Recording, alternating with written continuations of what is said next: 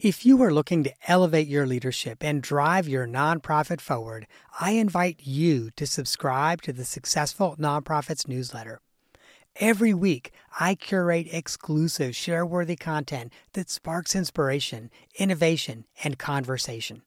From the latest trends to timeless advice, the weekly email newsletter is your all-access pass to a treasure trove of resources.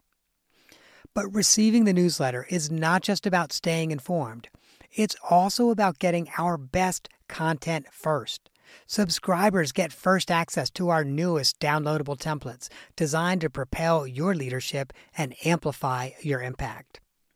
And that's not all, my friend. We are constantly working on new ways to support you and your mission. So as a subscriber, you'll get updates on our latest projects, opportunities to participate in surveys, and to say in the topics that we tackle next. You will essentially get me as a consultant, coach, and confidant in your inbox, ready to help you navigate the challenges of nonprofit leadership. So if you're an executive director, board chair, or a nonprofit leader who believes in making a difference, join me as a newsletter subscriber. Visit successfulnonprofits.com/newsletter to sign up today. And now, friend, let me take you to the episode you've downloaded. Welcome to the Successful Nonprofits Podcast. I'm your host, Dolph Goldenberg. Whether you have just started your career transition into the nonprofit sector or you have been a dedicated nonprofit professional for decades, you know that our work is quite unique. We are surrounded by passionate team members and get to have an incredible impact on the lives of people we serve and the communities that we serve. But we also know that that privilege comes at a cost. Our work can be emotionally taxing, require sometimes highly technical processes, or even worse, those really bureaucratic processes that are forced on us. And then, of course, paired with intense environments and the weight of knowing what's at stake, not just our jobs, but the mission of our organizations.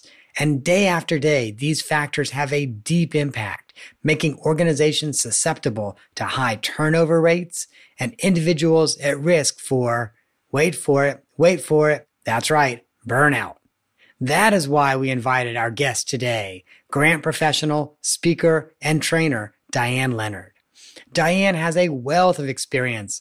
She has opened her own consulting and grant writing practice more than 14 years ago. And during that time, she has personally helped nonprofits secure $61.6 million. And she has trained nearly 18,000 professionals.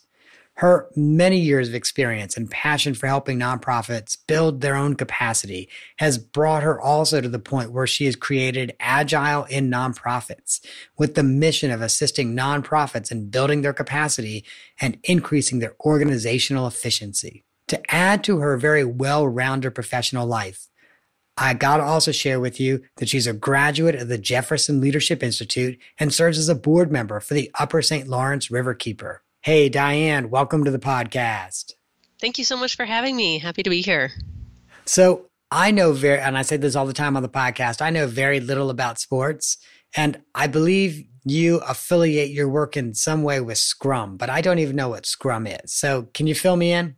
Absolutely, because you say Scrum and maybe you knew enough about sports that maybe rugby is what came to mind, or maybe you thought, it's nonprofits. So what acronym did we just say? I'm sure there was something.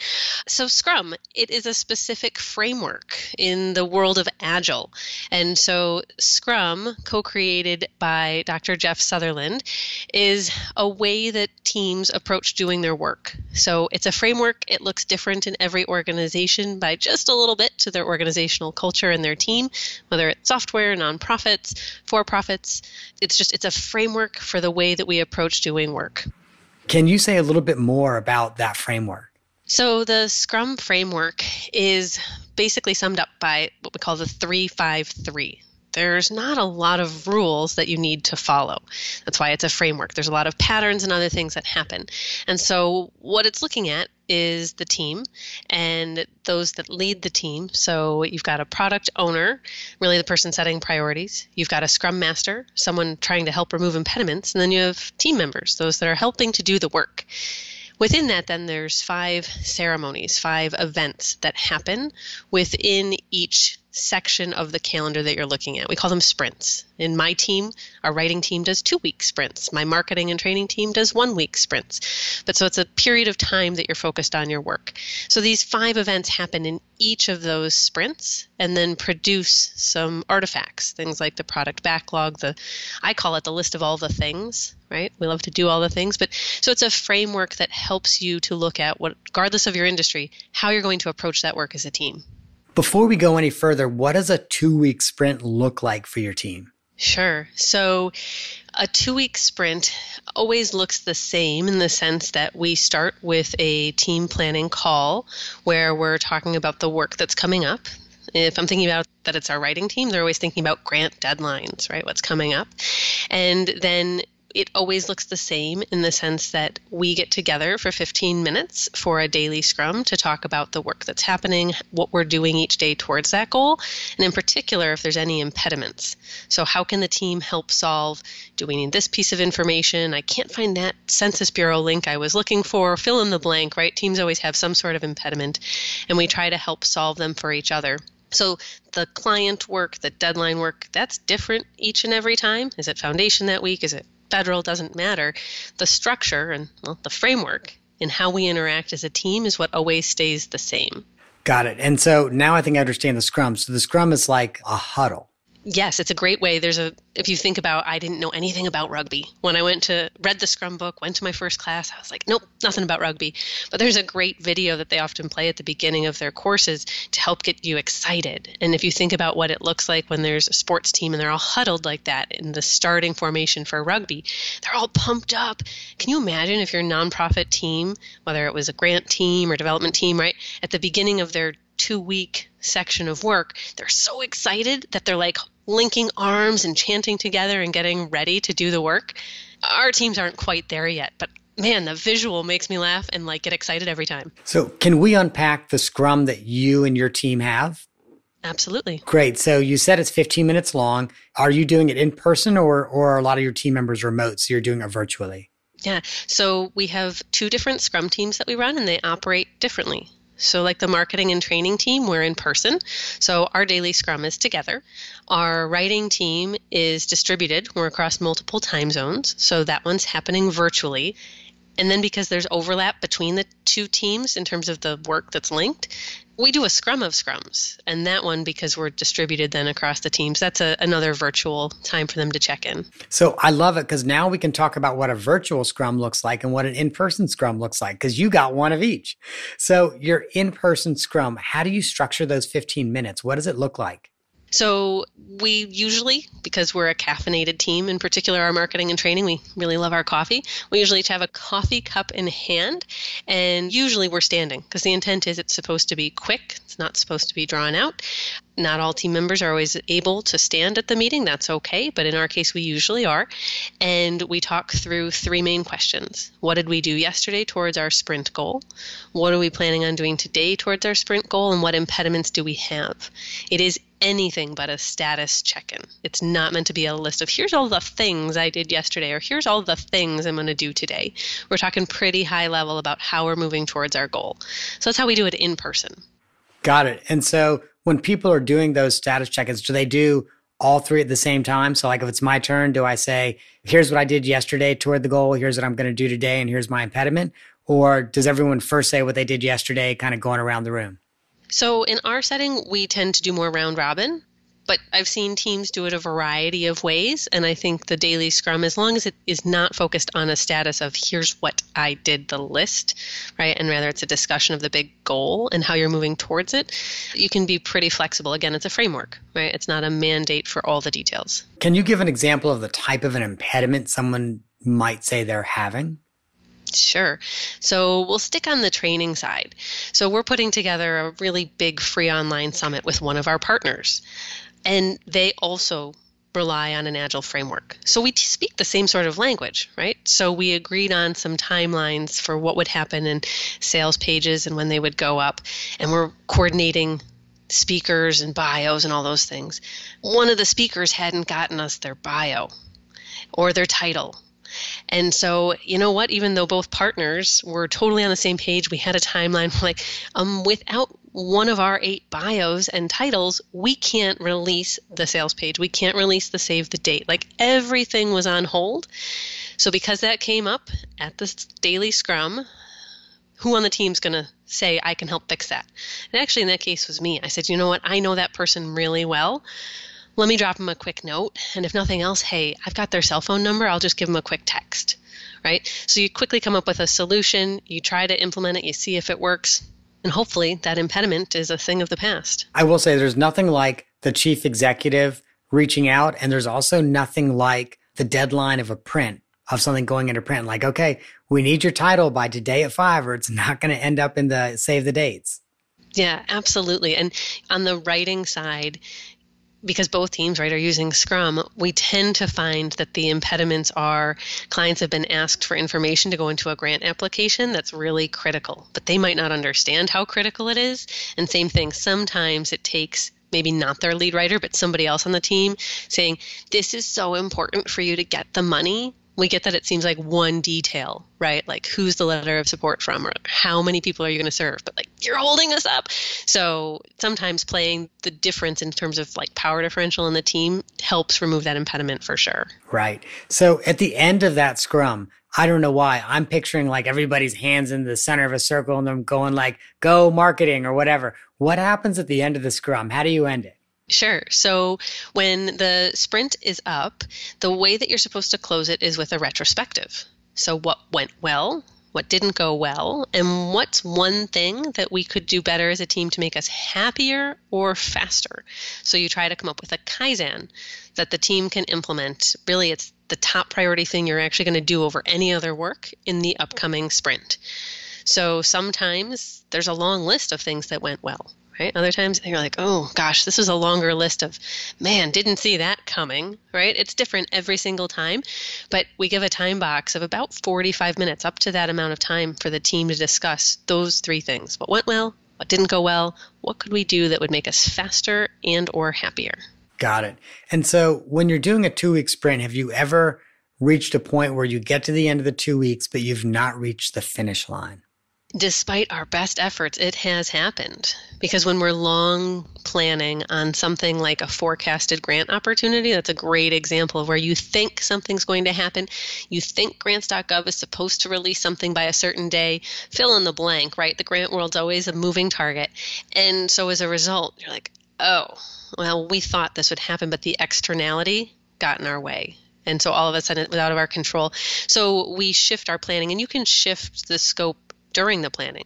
The product owner, so the one giving the priority to the team, can do some shifting during a sprint. Maybe trade something out. You realize, geez, that didn't open the way we thought it would. You know what? We could get started on draft B instead of draft A and trade things in and out that are of like the same size. And so when the sprint is over, so you say it's a 2-week sprint, what happens after that? Do people get a break? Like what happens afterward?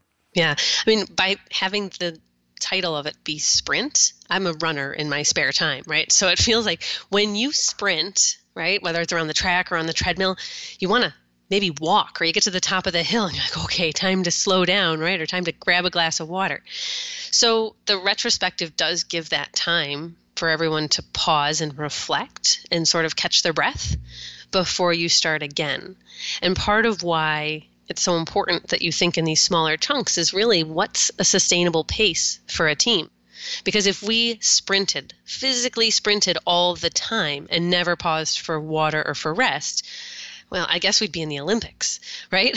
Or something like that. We'd be winning world records for marathons. But we need to pause. We need to catch our breath. So that retrospective and then the planning meeting, that's the next step. Those are meant to be a natural pause to catch your breath, assess the speed, the sustainability, the velocity of the work that you're doing. And to your point, I mean, I don't know that you'd be in the Olympics, though. I think you'd be in the hospital, which is that burnout question we're going to be talking about as well. Yeah, exactly. I mean, nonprofit burnout, right? One of my favorite books is The Happy, Healthy Nonprofit, which I guess is a weird favorite, right? But when Beth and Alicia wrote that book, I think the reason that it's taken off and been so well received in the field is because there's so many people that are so passionate about their work, but that are feeling like they're constantly sprinting and they're not getting the break. They're not getting a chance to breathe. And to your point, their health could be at risk. So after that sprint, it sounds like you've got a few days that are not as task oriented. Well, it's not actually about having a few days off. It's a short breather. It might be that, for example, your sprint starts on Mondays, so it's Fridays when you're doing the retrospective. So you happen to have the weekend. But really, in terms of business days, you're not taking days off. It might be just a few hours of planning time. In terms of business days, they roll one right next to the other. So let's transition over and chat a little bit about burnout, because like you, I think that burnout is probably a chronic syndrome in the nonprofit sector. And I think many of us who work in the sector probably have experienced burnout more than once. Unfortunately, I agree. I think it's a huge concern. I think that when we look at the work that nonprofit professionals are doing, there's some passion usually underlying why they get into the work, right? I mean, for-profit folks can be passionate about their work. Sure. Designing the car or the rocket ship or whatever it is, fill in the blank, right? Creating a great meal for your experience in a restaurant. When you're dealing with people in the social services sector, and I'm generalizing in a huge way, but there's usually a different motivation behind it because the pay often isn't the same, right? So there's some intrinsic motivator for why it is that they're involved in nonprofit work. Right. So what are some things that nonprofit organizations or managers or executive directors or boards can be doing to help people meet that intrinsic need without burning out? Sure. And I think this is part of why we started to, we looked at Scrum as a framework within our teams because as writers, just like your work, we say we're a nonprofit or a for-profit, but with kind of like a nonprofit heart, right? So we're crossing the lines. We're constantly in the nonprofit space, even though physically my office walls are for-profit, right? And so we're in that space where we're seeing how deadline-driven our work is as a grant team and supporting the organizational grant teams. The deadlines and the stress that that puts on the staff, whether it be one main staff person at the nonprofit or even a team.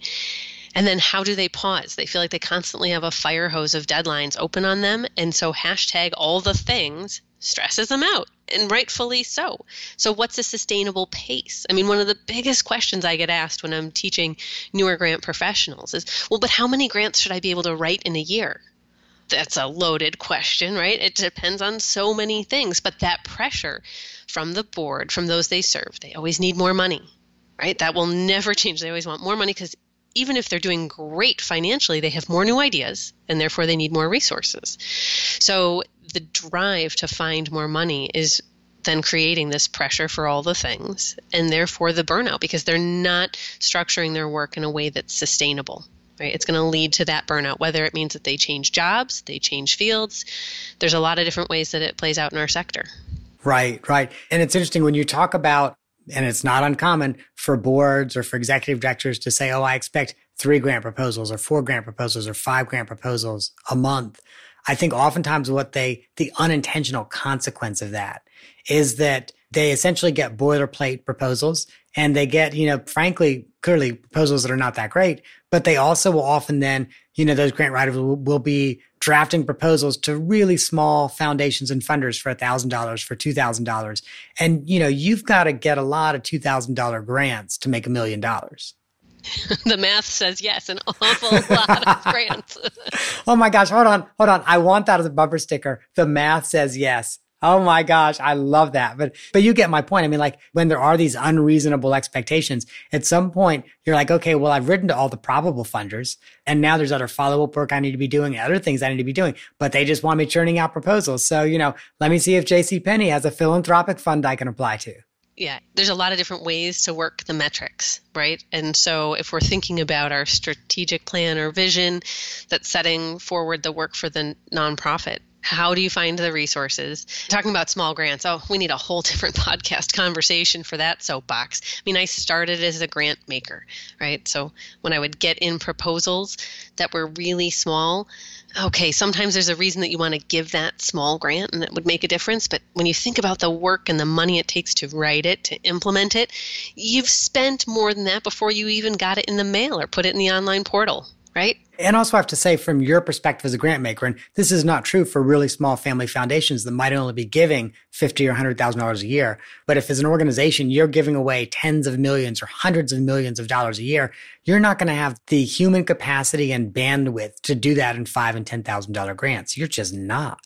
Yeah. Yeah, it's on both sides that that's not sustainable either. So if we think about the burnout and that idea that you're trying to constantly write more so that you can help meet the board and the management team's goals, what they've set out for metrics, what happens? Heroics. I stayed up and I wrote until 11:59. It was due. We got it in. Whew, it was great. All right, occasionally really weird things happen and like something heroic might be necessary to make it through grants.gov. I admit it could happen. 99% of the time there is no reason. We should hear stories like that in the field. But they're what we hear at Grant Professionals Association conferences all the time. And it makes my professional heart really sad because we're going to lose then those writers out of the field or the nonprofit colleagues that had to help at those weird hours or that had to work all weekend on a grant proposal. It's not okay. It's not sustainable. It's going to our industry can't hold that methodology. It can't hold that idea of heroics as the way that we survive. It's interesting that you say that, Diane. My first job out of college, I was part-time doing direct service for the same organization. And then the other 20 hours a week, I was doing grant writing for them. And I think that's what a lot of organizations do. They take a really junior staff member, like, yeah, maybe you can write proposals, give it a shot. And so that's kind of what they did to me. And it frankly was a great opportunity for me. But it was really also remarkably difficult. And I actually remember that first year having to pull 2 or 3 all-nighters. And finally, I went to my boss, who was the development director, and I kind of said to her, in college, I never pulled a single all-nighter. In fact, normally I have my papers done a day and a half before they were due because I never want to pull an all-nighter. Can we talk about this? And she was fantastic in mentoring me and coaching me and helping me understand how I could better prioritize so that I did not find myself in a place where I'd pull all-nighters. That story, I'm like, yes, I always say the same thing. I physically couldn't pull all-nighters in college. As a mom, I've gotten close a few times with babies and sicknesses, and then I'm like a zombie the next day. I shouldn't be allowed near a computer to type anything, right? So your mentor in that first job, if I were going to put a title on anyone, Agile Leader, to have you go as a young staff person like that and have a reaction, I don't think that all nonprofit professionals feel comfortable that that would be the reaction they'd get if they said, this is exceeding my capacity. Here's the velocity we have happening, but that's beyond my capacity, right? I need help. It's not sustainable. So that's such a great story, though, to show it. It can happen in the field. And it does often. It just sometimes gets buried, and then there's a fear. I don't know. Will it? Do I have an Agile leader or not? And I'll share with you, I really lucked out in that job, and that the development director I was reporting to for my grant writing was a late-term professional. So she had been doing fundraising for 30 or 35 years. She had another 5 or 10 years left in her career. And she really just kind of brought this gravitas and this wisdom about, oh yeah, if you're going to be doing this for, the next several decades, you can't wear yourself out now. It's so true. I actually have 3 colleagues of mine in the Grant Professionals Association. They just wrapped up a survey about burnout, trying to here we are. We're in 2020, right? And it feels like, shouldn't we have figured this out by now? But so they just wrapped it up and are going to do a big GPA journal piece about burnout just in grant professionals, because it's not new, right? But it's something that still needs more attention, I think, in not just our field as grant pros, but all nonprofit professionals. And so, Diane, I want to get those colleagues on the podcast when that piece is ready to go to press. So please link me up with them. We need to get them on the podcast. You betcha. Well, Diane, we're rapidly starting to run out of time. I want to make sure that I leave time for the off-the-map question. And one of the reasons why I'm wrapping up a little bit earlier to ask you the off-the-map question is it's actually not that far off of the map. So I had thought about asking you an off the map question about the Cornell Formula race car team. And then I also thought about asking you an off the map question about boating safety training with the Coast Guard, the United States Coast Guard. And then we got on Skype here and I'm able to see you and you're able to see me. And behind you, there is a whiteboard. And on that whiteboard is taped 12 calendar months. And I see pink stickies and yellow stickies, and it looks like bluish or greenish Post-it notes. And then I see some things have been written and some things are highlighted. So I am fascinated by your what's clearly an annual organizational system right behind you. I need you to tell me about it. I need to be careful with what's my backdrop for Skype, right? All in the trying to keep light out from the screen. So what you see behind me is our content planning calendar that drives our marketing and training team. Because we are co-located, our entire team, writing, marketing and training, all of it, we're all about making work visible, but that means different things if you're physically co-located or distributed and we're not electronic. So this one rolls around and it's got 12 months literally taped to it with painter's tape. And every training, every podcast, I've got a keynote next week for a United Way, everything goes on it. That's big stuff, like all those high-level things, so we can see and plan. And then when we're doing our backlog refinement as we get closer, and we're thinking our marketing and training team works in 1 week sprints. So when we're getting ready for that backlog refinement session, our planning for the next week, we can look not just what's happening this week, but we look further out. Geez, we've got this coming up in 3 weeks, and that's like a 2-day course. So we need to make sure that that whole deck has been reviewed, is approved, it's at the printers on time so that it gets delivered on time, right? All the little things. We have a similar version, but it's electronic for the grant team. Instead of big trainings and speeches, we're talking about the big applications, right? How many components are there for that grants.gov piece, the New York State Grants Gateway? By having it be visible, we're all able to see what's happening, to think about our role, to come prepared to planning. Yes, I love Post-its. I should be sponsored as a business, I think, by 3M. In case they're listening, I mean, I could use some college money for the kids, could be helpful. I do recommend super sticky notes, or they will fall off your whiteboard and onto the floor. And if you have an office puppy, it would be treacherous. So I want to ask you questions about the colors on those sticky notes. But before I do, what are super sticky notes? I've not heard of these. So they're sticky notes, only if you flip them over, they're still like the 3M normal Post-its. They say super sticky, and it means there's some sort of extra adhesive. I don't know the engineering behind it, but they've got some extra oomph, and they will stay for long periods of time instead of like, an hour or two or whatever's going to happen. They'll stay up for weeks, and they don't go anywhere. Nice. Now I've got to ask you, is there a color coding? Because I see some things are highlighted in yellow. I see it looks like pink Post-it notes and yellow Post-it notes. And I can't tell if that's blue highlighting or blue Post-it notes. So is this color coded? How have you organized it? It is color coded. And the color coding across the teams actually isn't the same. So they don't have to be, the team picks and operates independently, right? They share knowledge. But so like you're looking on the screen at the marketing and training. So pink are the actual events, whether it's a webinar or in-person training. There's blue on there for things like our Agile and Nonprofit. We do a quarterly free book club. So that's what you see on there. That's blue. Our licensed Scrum Master course through Agile and Nonprofits is blue. So those are our two primary colors. The green that you see on there are actually team members' birthdays. Those are really important, and we don't want to forget them, whether we say so on social media or not. Same things with then the other color green are like those days, like National Writers Day, International Grant Professionals Day, things that are like related to the field that we want to help people celebrate in a fun way. So that's on there too.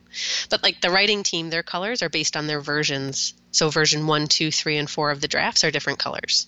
Man, I love that. I am hoping that you might be willing to take a picture of that whiteboard with all the calendars on it. Obviously zoom it far enough out that, you're not giving away any trade secrets. Because seriously, that is such a great, and I am a paper kind of a person, that is such a great organizational system. I love it. It seems like it's wow, but right, it's going old school, coming off the computer.